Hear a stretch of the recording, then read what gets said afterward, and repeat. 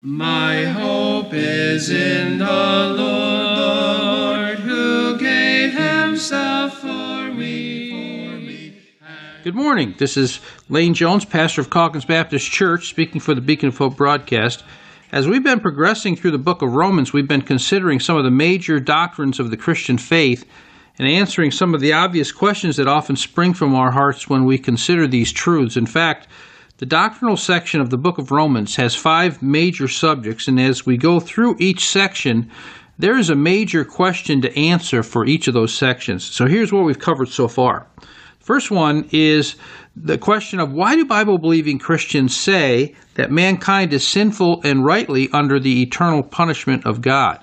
And so we're answering that question under the section of the sinfulness of man. Now we saw that if you're a lost sinner who's rejecting Christ as your Savior, God is rightfully angry with you even if you make no claim to be a follower of the God of the Bible. And you say, well, why would he be angry with me if I don't even claim to be a follower of God? Well, because you're suppressing his truth that he has put within you and all around you, and you are showing great ingratitude because you know he's there and you're not willing to give him the time of day to run your life. And so God is angry with the person who doesn't even claim to be his follower. But he's also angry with people who claim to be his followers but in fact are not. We commonly call them hypocrites. And why would he be angry with them? Well, because obviously of their pride and hypocrisy in committing the same sins for which they condemn non-religious people, and wanting God to judge others while not expecting God to judge themselves, assuming that they know the truth, and that's basically the same thing as practicing the truth, which we all know when we think about it isn't so. And because they're trusting religion many times to save them from their sin and not the sacrifice of God's Son and the tremendous sacrifice that Christ made on the cross. So both groups are repeatedly and habitually sinning against the Lord and those he created. Then we asked a second question, and that is, why do Bible-believing Christians say that salvation from God's wrath only comes by faith in Christ? I mean, why can't you come a different direction? So we dealt with the doctrine of the justification of man. What we saw was salvation cannot come through keeping God's law. So, of course, we can think of the 10 Commandments or other laws that were given, but the purpose of the law has never been to save us. It's always been to reveal right and wrong, and thus ultimately to show us our sin. We also saw that salvation by God's grace through faith is not something new to the New Testament. It's something taught throughout the Bible, that Abraham was saved by faith. We saw that in Genesis 15 and verse 6. That King David wrote of God giving him righteousness he did not earn and not holding sins against him. That was Psalm 32 verses 1 and 2. We also saw that salvation by faith in Christ's sacrifice is deeply humbling. Because when I realize I have to put my faith in Christ and no religion, no other person, not myself, then it boils down to God gets all the glory because Jesus rescued me. It takes away our opportunity for pride. Then we also saw that salvation by grace through faith then can be offered to the entire world. You don't have to be a certain race. You don't have to hold a certain place in society at all. And so things like circumcision, baptism, ordination, whatever else you want to name, they're not going to get you into heaven. And law-keeping, obviously, as Paul's already mentioned, doesn't get you into heaven. And that's good because none of us keep God's law perfectly, which is God's standard. So we saw that salvation by grace through faith can be offered then to the entire world. And only Christ's sacrifice then can give us peace with God.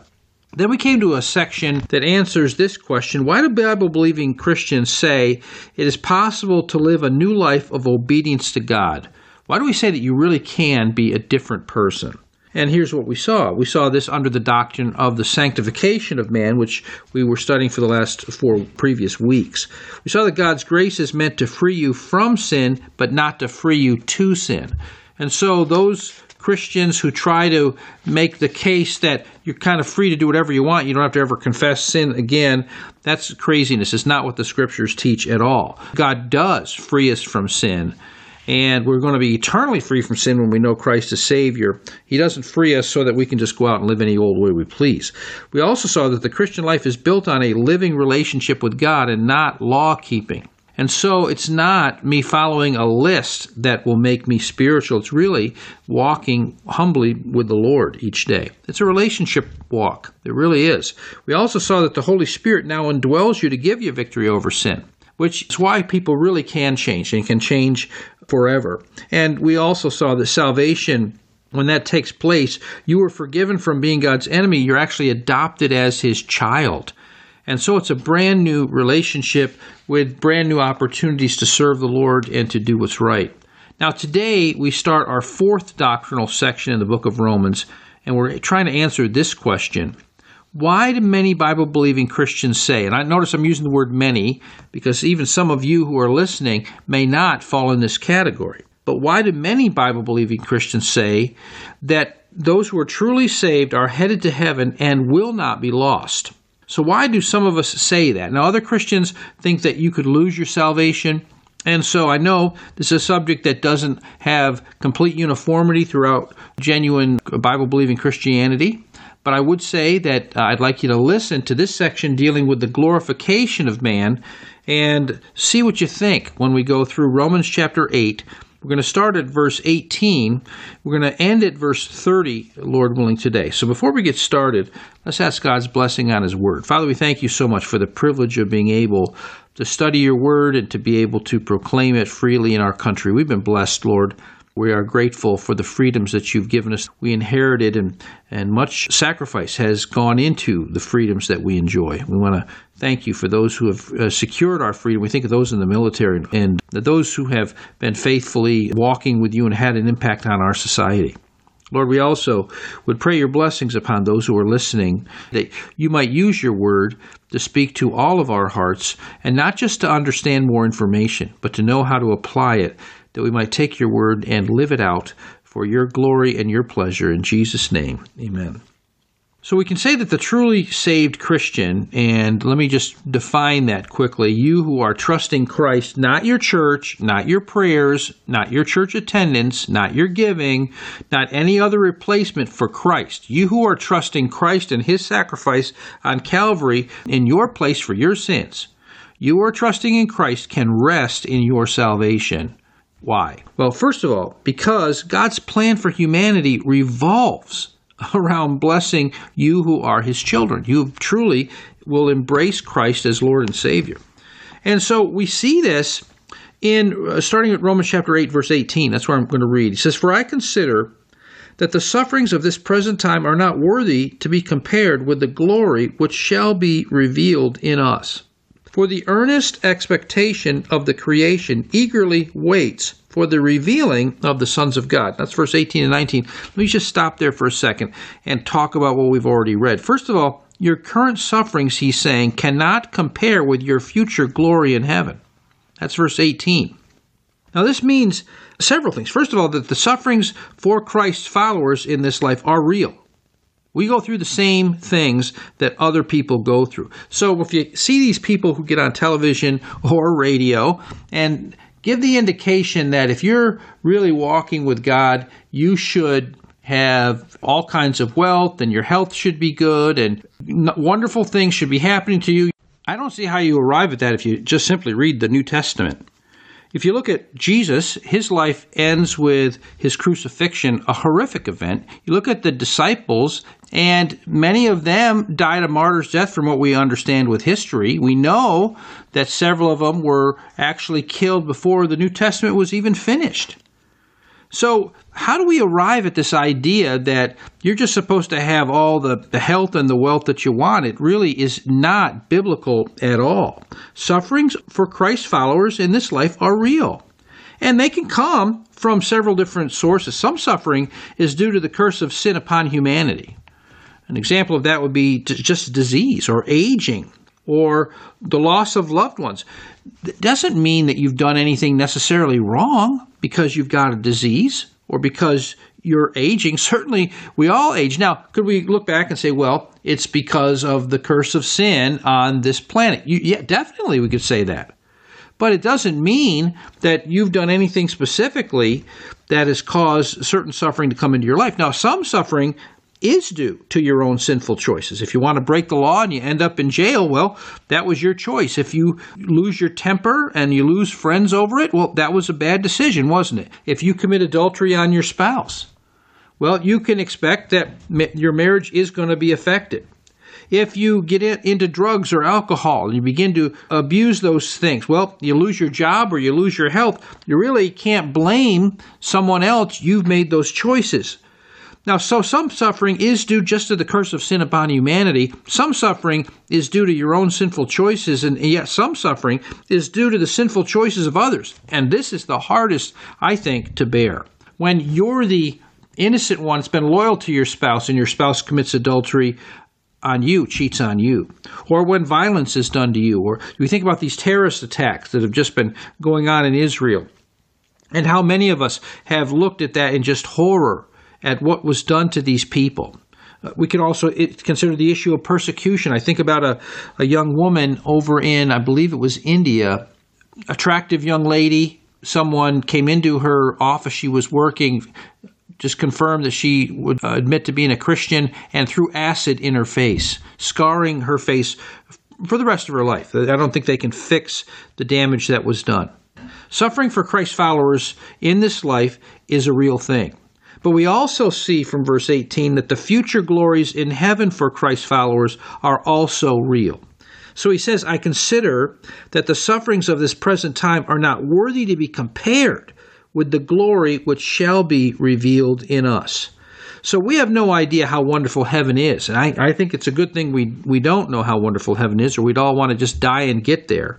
But think how beautiful this world is despite the curse of sin on it. I mean, many of us have had the chance to travel to different places, where it be Niagara Falls, or you've gone out to the shore and looked at the ocean, or maybe some of you have been to the Grand Canyon, or you've been to other beautiful places across the planet. Honestly, even this time of year, I often can come up just over a knoll near my house and look out and just see beauty all around me. And I was thinking about this just the other day. I was talking to the Lord and I was just saying, if I could paint, or someone could just simply paint what I'm looking at right now, it would be such a beautiful thing. And yet this is real. This is not just somebody with a brush and some paint that is trying to create the image of what we can see each day, those of us who have good eyes. What a blessing it is. But sufferings for Christ's followers are real in this life, but the future glories in heaven for Christ's followers are also real, and there's just no comparison. How much more wonderful it'll be when we are in the Lord's presence. We see a third thing that comes out of this passage. That is, Christ's followers' future glories far surpass their present sufferings. And so I think it'd be good if we say, well, how is that so? Well, I want you to compare a little bit. First of all, the length of your suffering on this earth compared to the length of your glory in heaven. So all suffering for the follower of Christ on this planet is temporary.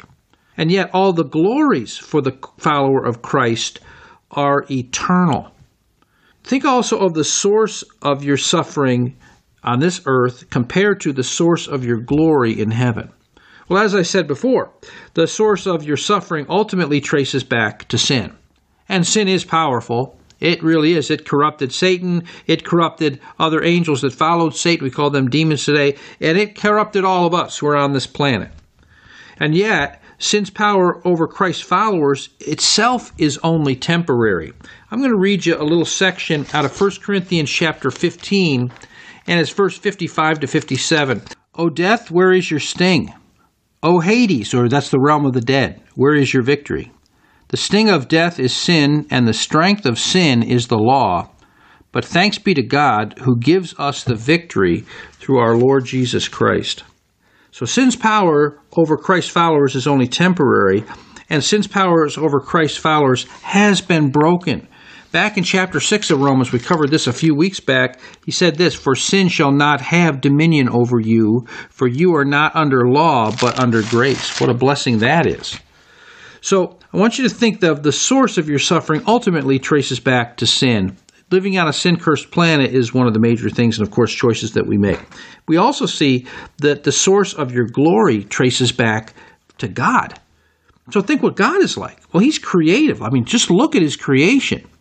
Go to a zoo, go to an aquarium, and look at the different variety of animals that God has created, let alone plants. You want to go to a beautiful garden like Longwood Gardens. My wife and I have been there. She loves flowers and plants, and just going to these places, honestly, it's a joy to see the creative handiwork of God. He's also holy. God doesn't mingle good with evil.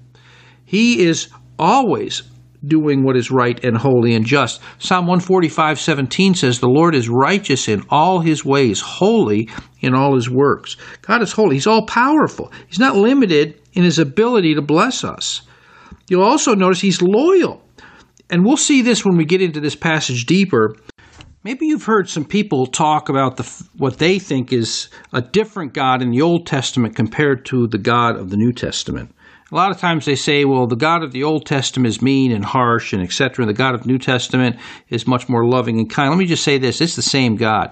One of the things that really encouraged me about that is a word that often in our English translations shows up as mercy or kindness or loving kindness. It's the word chesed, C-H-E-S-E-D is how you often find it. And 241 times it's used in the Old Testament. And when scholars have really begun to develop an understanding of this word, it seems that it really carries the idea of God both being loving and kind and loyal to his children. And so I often will use it in this way, God's loyal love. Others will use it as his steadfast love. And that you find coming out of this passage, though the term is not used here, that's exactly what Paul is talking about. So he's creative, he's holy, he's all-powerful, he's loyal. You'll also notice that he's eternal. Back in Ephesians chapter 2, verses 4 to 7, it's really encouraging what he says here. He says, "But God, who is rich in mercy, because of his great love with which he loved us, even when we were dead in trespasses, made us alive together with Christ, by grace you have been saved, and raised us up together and made us sit together in the heavenly places in Christ Jesus." So that's a place that Paul is describing of victory. It's why we as Christians really should be living victorious lives if we're walking with our God. Now, verse 7 says this, though, that in the ages to come, and literally you could translate that in the eons to come, okay? So just think of eternity. He might show the exceeding riches of his grace in his kindness toward us in Christ Jesus. Now think about that. God is going to pour out his love and kindness on his children for all eternity. That's why as Christians, we really don't have to fear death. When we know that Christ is our Savior and we know that he is keeping us saved, then we can look forward to eternity with great joy. Not that we don't live for God in this life and don't have many blessings and overcome sorrows in this life as Christians, but the reality is we have that settled confidence of being with God forever in heaven and just letting him figure out all the different ways in which he wants to bless his children when we get there. Now, we also see not only that your current sufferings cannot compare with your future glory in heaven, but God's entire creation eagerly awaits your glorification as a child of God. Now, what does that mean? Well, I'm going to keep reading. I'm going to back up to verse 19, which I read a few minutes ago, but read it again and keep going. It says, "For the earnest expectation of the creation eagerly waits for the revealing of the sons of God." So why is the whole creation eagerly awaiting the revealing of the sons of God? That would be true believers. The creation was subjected to futility, not willingly, but because of him who subjected it in hope. Because the creation itself also will be delivered from the bondage of corruption into the glorious liberty of the children of God. For we know that the whole creation groans and labors with birth pangs together until now. Isn't that interesting? Okay, so what's he talking about? Well, all of God's creation eagerly awaits the revelation of God's children. So when will God's children be revealed? Well, currently there are many people who claim to be followers of Christ who are fakes. I think we all know that. So when will Christ's true followers be revealed?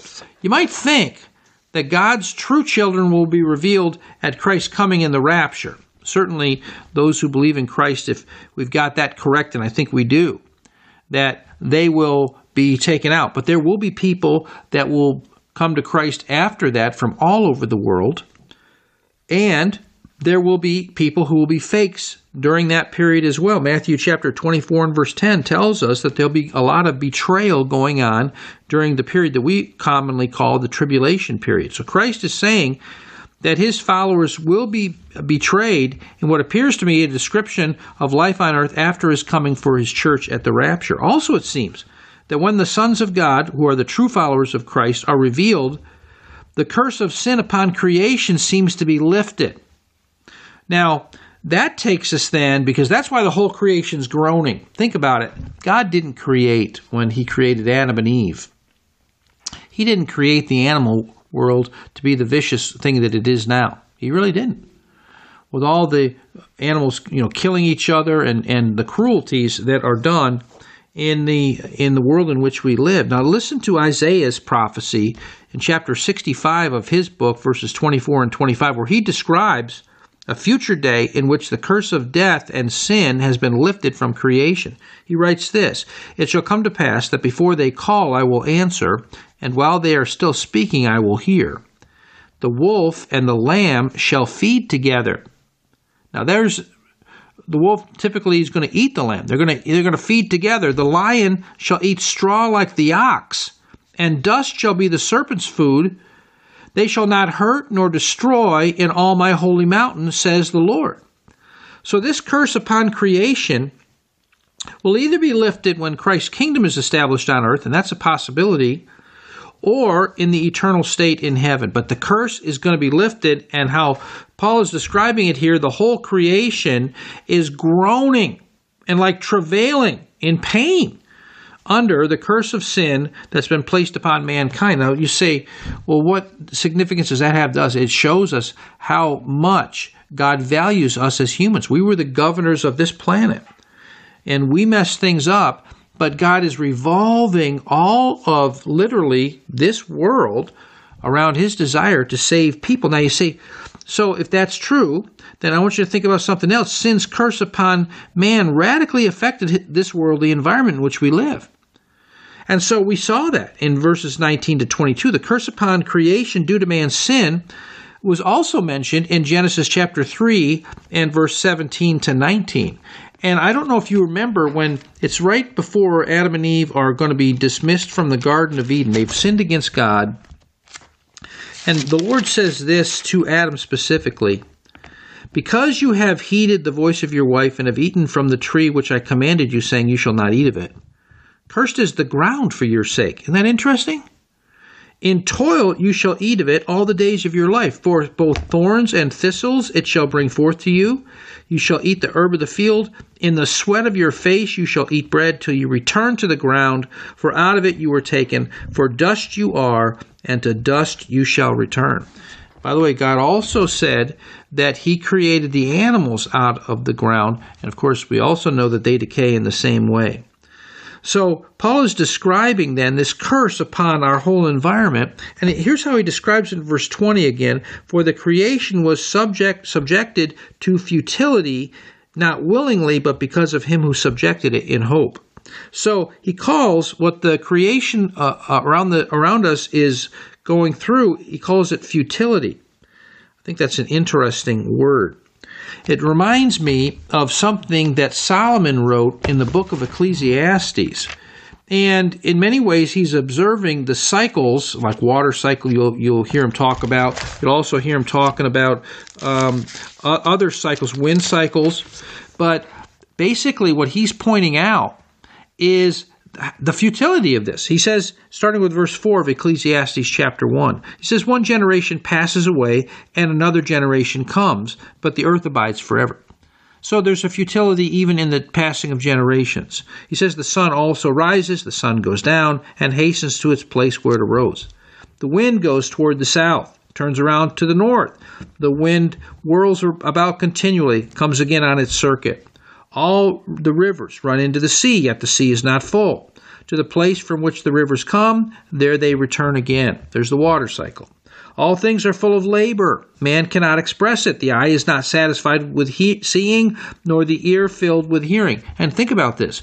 This is so true. If you went and heard a beautiful concert, you came away and you said, that was the most beautiful concert I've ever heard. Does that mean that you're completely satisfied? You say, I'm never going to want to go back to a concert again. No, in all likelihood, it just makes you want more of that beautiful music. Or if you go and watch a football game or a basketball game and it was very exciting, does that mean you never want to see another game again? Oh no, it fuels your desire. He says our eyes aren't satisfied with seeing, our ears aren't filled with hearing. Verse 9, that which has been is what will be, that which is done is what will be done, and there is nothing new under the sun. Is there anything of which it may be said, see, this is new? It has already been in ancient times before us.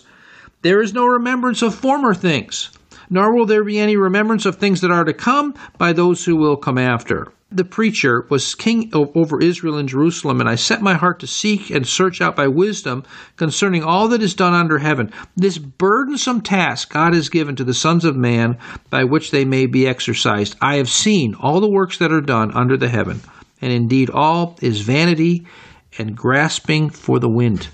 When he says vanity, it's the idea of wanting something and thinking something's going to be good and exciting, something you really want, and then being disappointed when it turns out to be basically nothing. I think a great example of that, those of you that have had those little bubble things where as a kid, you get the bottle with basically water and a little bit of dish soap in it, I think. And then you got that little dipper thing and you dip it in there and it's got a little circle on it and then you blow out the bubble.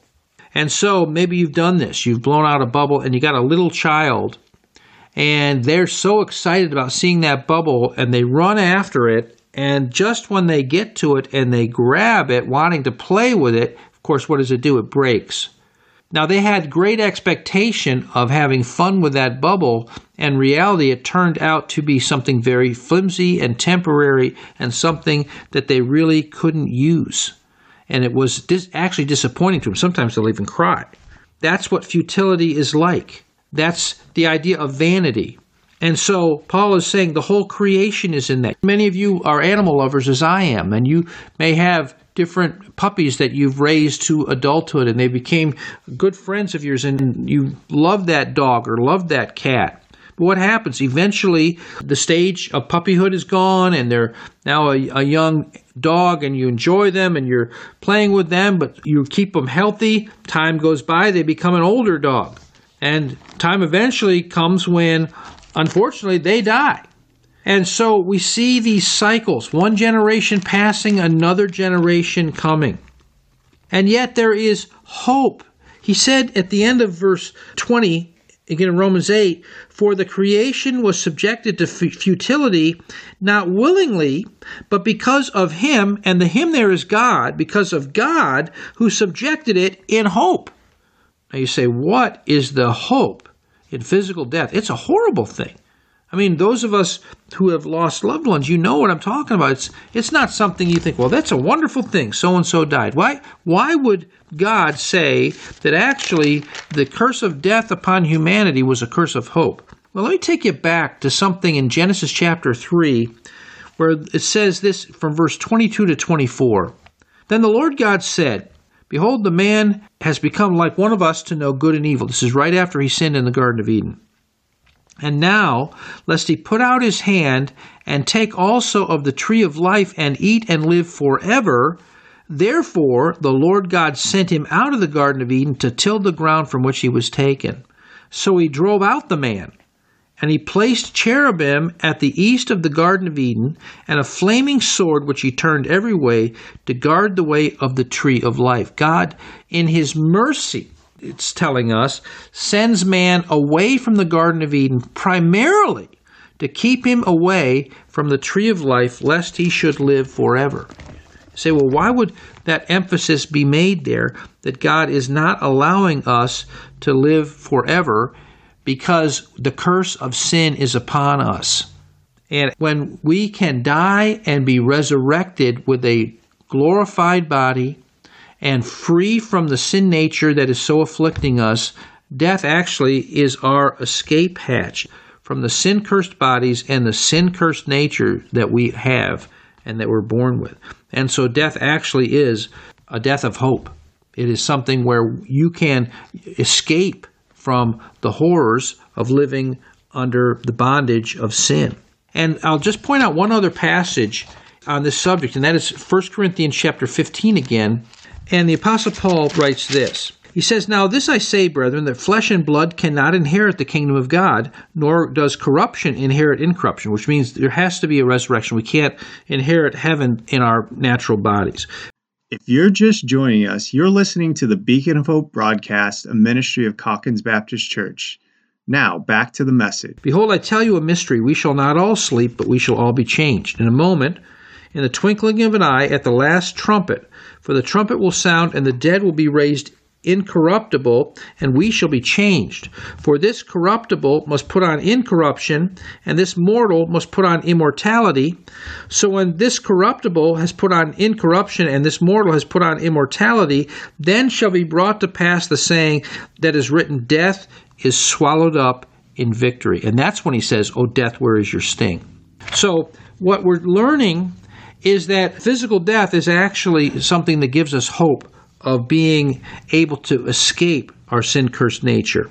But what does that mean?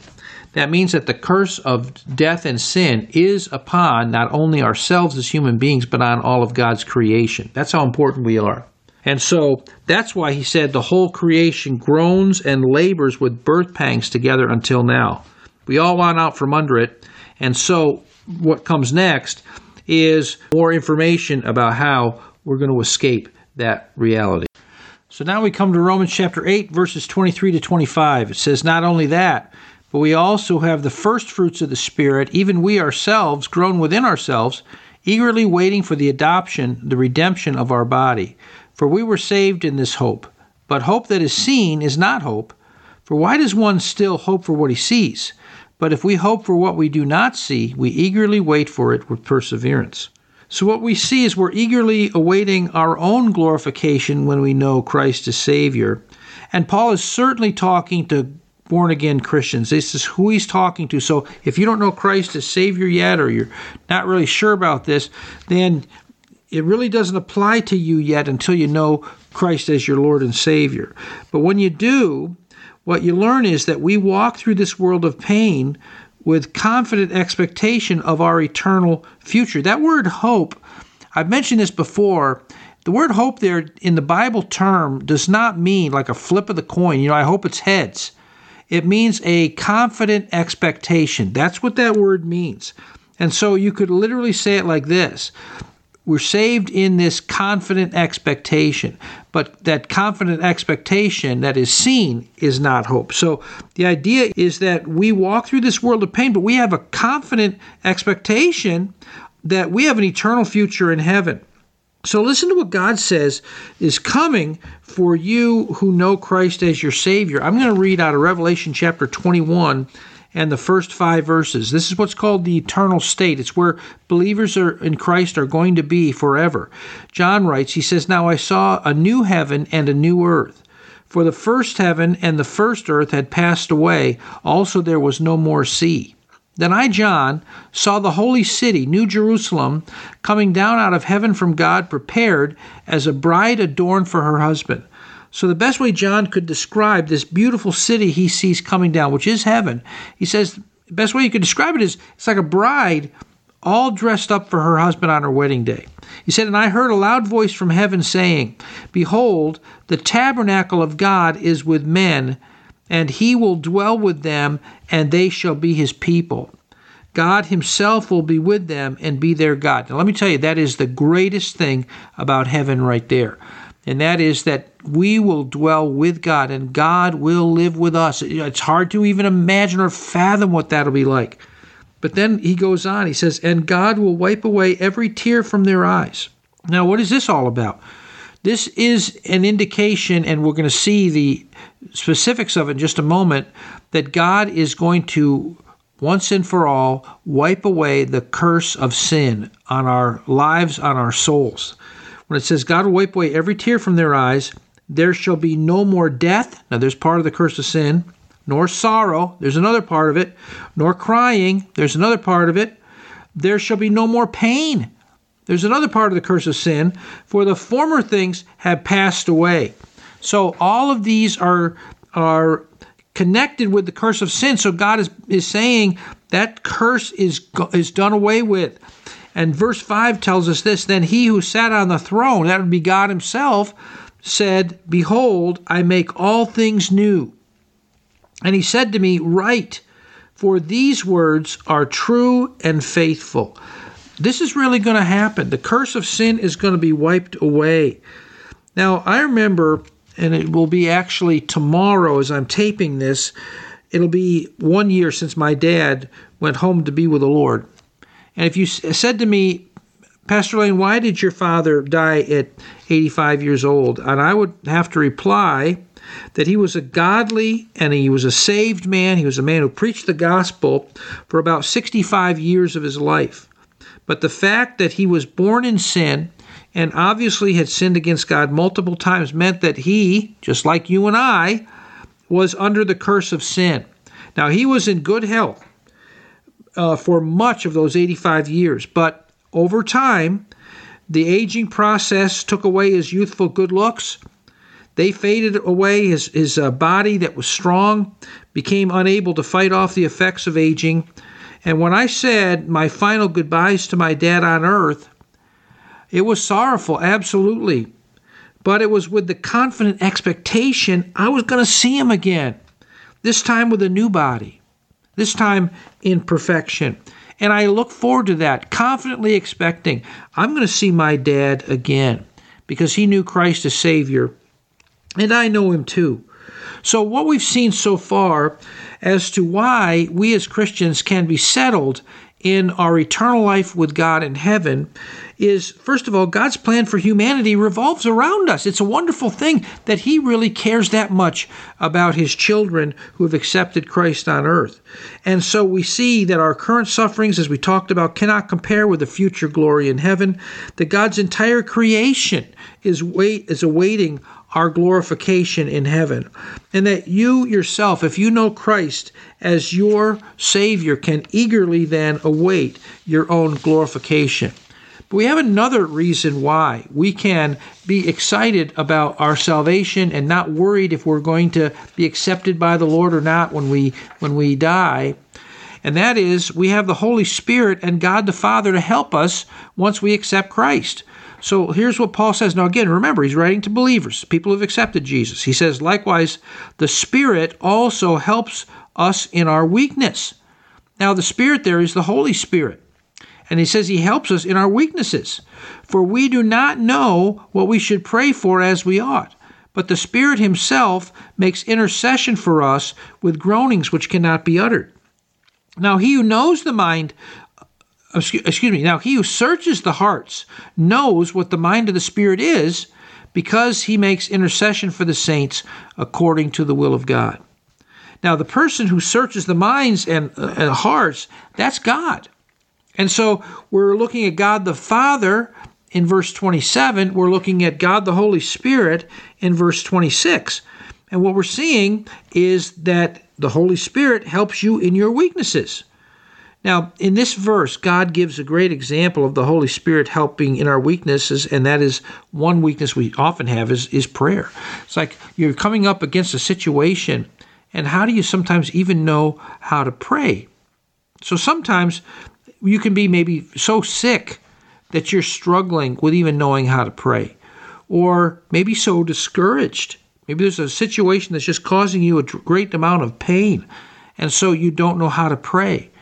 And what we're told here is even in times of weakness like that, the Holy Spirit is there, and he's even there to intercede on our behalf before God the Father and tell us maybe what we can't even come up with the words. And I've been there. I don't know if maybe you've been there too, where you wanted to pray about something and you didn't even know how to express it. And sometimes I've just said, Lord, Holy Spirit, just express it to the Father for me, because I don't even know how to say what I want here. And we also are told then in verse 27 that God the Father responds to the Holy Spirit's intercession. And not only that, but he who searches our hearts, he knows us inside and out. And so knows not only what we are truly wanting, maybe it's right or maybe it's not, but he knows also what the Holy Spirit is asking the Lord to do as well. And so we can rest again in our salvation because we have the Holy Spirit and God the Father helping us. Let me give you a third blessing that we can hang on to when we know Christ is Savior, and that is you have God's loyal love working constantly in your life. And so we come now to probably one of the most famous verses in the Bible. It's Romans 8:28. It says, "And we know that all things work together for good to those who love God, to those who are the called according to his purpose." Now, I know there's a bunch of people today who may not even know the Bible, may not know Romans 8:28 per se, but you'll hear them say something like this: well, everything happens for a purpose. And that's true to an extent. It definitely, God is ahead of everything. It's not that God is doing everything by any stretch. Again, we're looking at some horrific acts of wicked and evil people that happened in Israel a little less than a week ago as I'm taping this. And God's not doing that. Now, can God turn even such vile acts into something that will eventually turn out good? And the answer is yes. I mean, you look at the cross, where we tortured to death as human beings the only one who'd ever lived a sinless life among us, and yet God turned that into the ultimate good as Jesus dies for our sins and provides salvation for us. So if God can make good out of the greatest injustice ever done, God can still work good out of very difficult circumstances today. But that promise is not for everyone. Let me read it to you again. "And we know that all things work together for good to those who love God, to those who are the called according to his purpose." So what we have to start with when we think about God's loyal love working in the heart of his children and in the lives of his children, you have to understand that he's working all of your life circumstances for good if you know Christ as Savior. And so this promise is only true for saved Christians. It's not true for everyone. And not all those who claim to be saved then are genuinely converted. So this promise is given to those who love God and who are called by God to salvation. And by the way, that's the same person. It's not that you can be called to God for salvation and not love the Lord. Now, I know we don't love him like we ought, but that's just a twofold definition of the person we're talking about. So the genuinely saved person, he loves God, and he may not love him perfectly by any stretch, but he does love the Lord, and he is called to salvation. And still, many people have faced horrific, painful circumstances for which they can see no good purpose. So what is the good that God says he is constantly producing in the lives of each of his truly saved children? So let me read 28 again one more time, and then I'm going to go on to the next statement. It says, "And we know that all things work together for good to those who love God, to those who are the called according to his purpose, for whom he foreknew, he also predestined to be conformed to the image of his Son, that he might be the firstborn among many brethren." So what we see is the good that's happening here involves making you and I, who are God's children, more like Jesus. It's making us more like the Savior. Now, did Jesus face cruelty and evil that injured him and actually took his life? And of course, the answer is obviously yes. Now, did Jesus' suffering have a purpose? And of course, the answer again is yes. Now, you don't need to understand it. Don't worry if you say, and many believers have down through the centuries, I don't see how God can work anything good out of this. But it's not that we have to be able to see it. We just have to trust God that he's able to do it and that he will. There's a lot of things when you think about it that you may not understand, but are in fact true. One of them, I'll just give you a few of them. Nate, dark matter. What is that? And just reading, let's see, this afternoon, something about dark matter that they still don't really know what it is. They believe it's out there, that it's actually causing effects that they're not able to understand without that concept, but they really don't know what it is. Here's another one, and this is even an older question, the nature of light. Is light a wave, or is it a particle, or is it both? And quite frankly, I don't think they've got a really solid definition for what light is, even to this day. Or how about this one, those of you that are even more up on the modern scientific questions, and how about what is quantum entanglement? And it's kind of interesting for me to hang around with some of the intelligent young men in our church who have done a lot more reading on this subject than I have, and just to pick their brains a little bit on some of these issues. Do I understand everything? Be quite honest, I don't think there are any scientists that I know of that have all the answers on any one of these issues. But the reality is, just because we don't understand something doesn't make it untrue. And so it is when we can't see how God is going to work good out of a difficult situation in our lives, something that looks to us like just pure evil. God still can, because that's how great He is. That, again, it's not for everybody, but for those who know Christ as Savior, to those who are the called, yeah, you can hang on to that. He's going to work good, and the ultimate good is to make you more like Jesus. And part of being like Jesus is being able to go through suffering and do it for the glory of God. Now, there's also what we see here, a guiding principle that'll take you to heaven. And this, what I'm talking about here, is how God's hand is on His children from before we were ever born. Now, let me read you verse 30. It says this: moreover, whom this is talking about God, predestined, these He also called. So we're seeing, first of all, is God is predestinating His children before we ever knew Him. So all who get saved are actually seen by God and in some sense chosen by Him before we were ever born. So it's kind of hard to imagine God dropping us if He chose me before I chose Him. Jesus said to His disciples in John 15:16, He said, "You have not chosen me, but I have chosen you and ordained you that you should go and bring forth fruit." Now, it doesn't mean that they didn't make any choices, but the primary choice actually was Christ choosing them. So the point is that God has already seen us, known that we're coming to Him, chosen us before the foundation of the world. He's not going to drop us.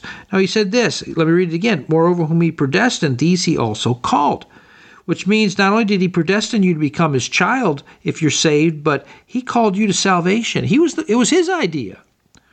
Now, the gospel message goes out to everybody. Everybody through creation can see there's a God. Everyone through our conscience knows we're sinners.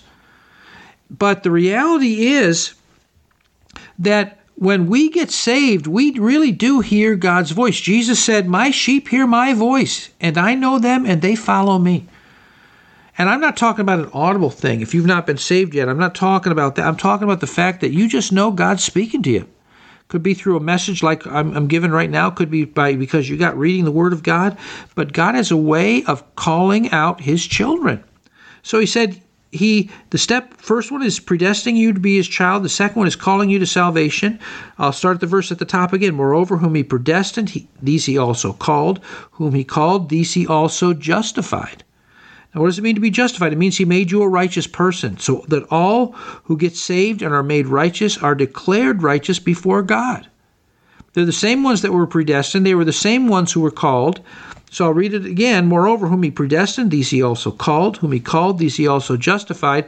And whom He justified, these He also glorified. Which means every person who's predestined to be God's child will hear God's call for salvation, will respond, will become then a righteous person, and will one day be with God in heaven as His eternal child.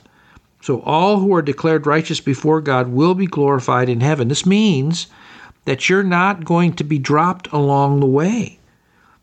God saw you before you ever saw Him.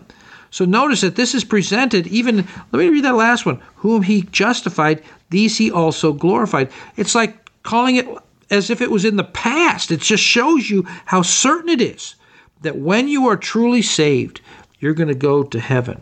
Now, what do we want to conclude then from this? First of all, we need to clearly define what salvation is. If you've been saved, you have come to believe and accept that you are a sinner before God, that you cannot save yourself by doing good deeds, that Jesus Christ, God's Son, came to this earth and died in your place for your sins, that Christ rose from the dead after his crucifixion, proving he's the Son of God, and then you simply have repented of your sins and placed your faith in Christ to save you. That's what being a born-again Christian is. You believe what God has said about himself. You believe what God has said about his Son. You believe what God has said about you. I need the Savior. I need his forgiveness that he purchased for me on the cross. I'm accepting him. And when you truly, from your heart of hearts, accept Christ as Savior, you are a different person. You become a child of God. You're not perfect, but you are different. You're a new creature in Christ. So we have to clearly define salvation. Secondly, we would conclude by saying if you have become a follower of Christ, you can rest secure in your salvation. And why? Because, first of all, God's plan for humanity revolves around blessing you. It's incredible, but it's true.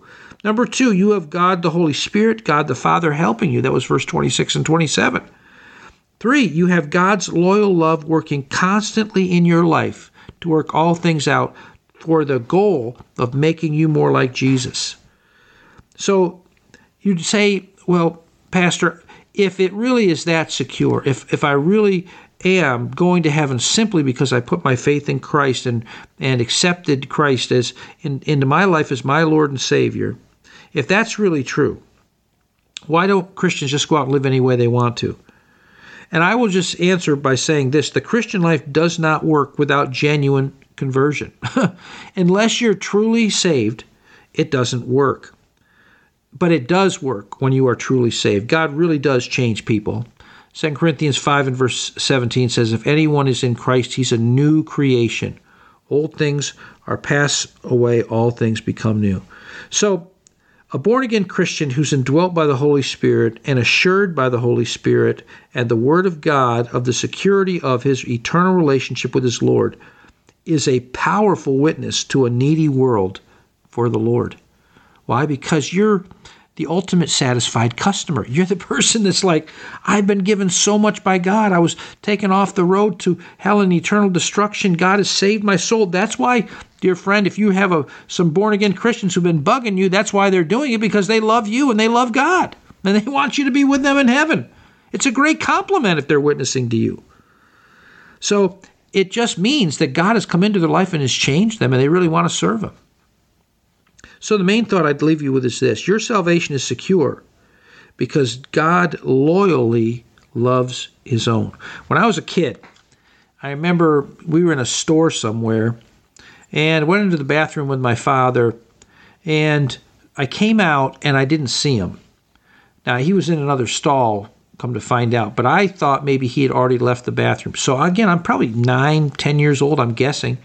So I go out of the bathroom and I'm looking around outside the bathroom in the store a little bit, and then my dad comes out and finds me. I think it probably made him nervous even back then that, what happened to my son.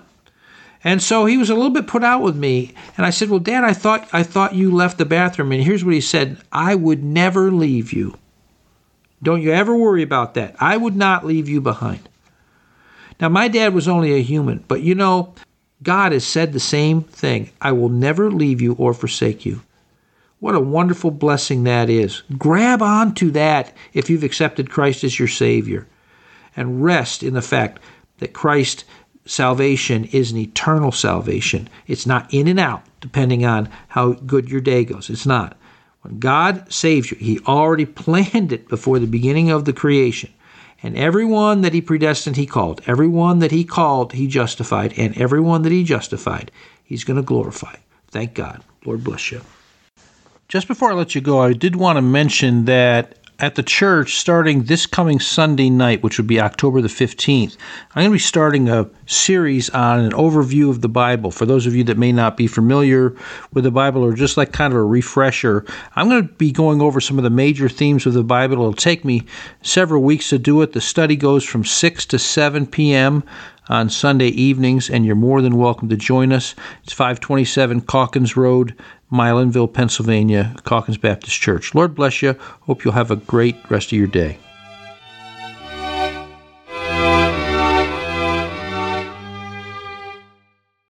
If you would like some spiritual help, like counseling or prayer, feel free to contact us through our website. If you'd like to listen to this message again or send it to a friend, the link to our podcast is at radiobold.com/Calkins Baptist. As we leave you today, we pray that this broadcast has been a beacon of hope in your life to point you to the light of the world, Jesus Christ. May God's richest blessings come upon you. Thanks for listening.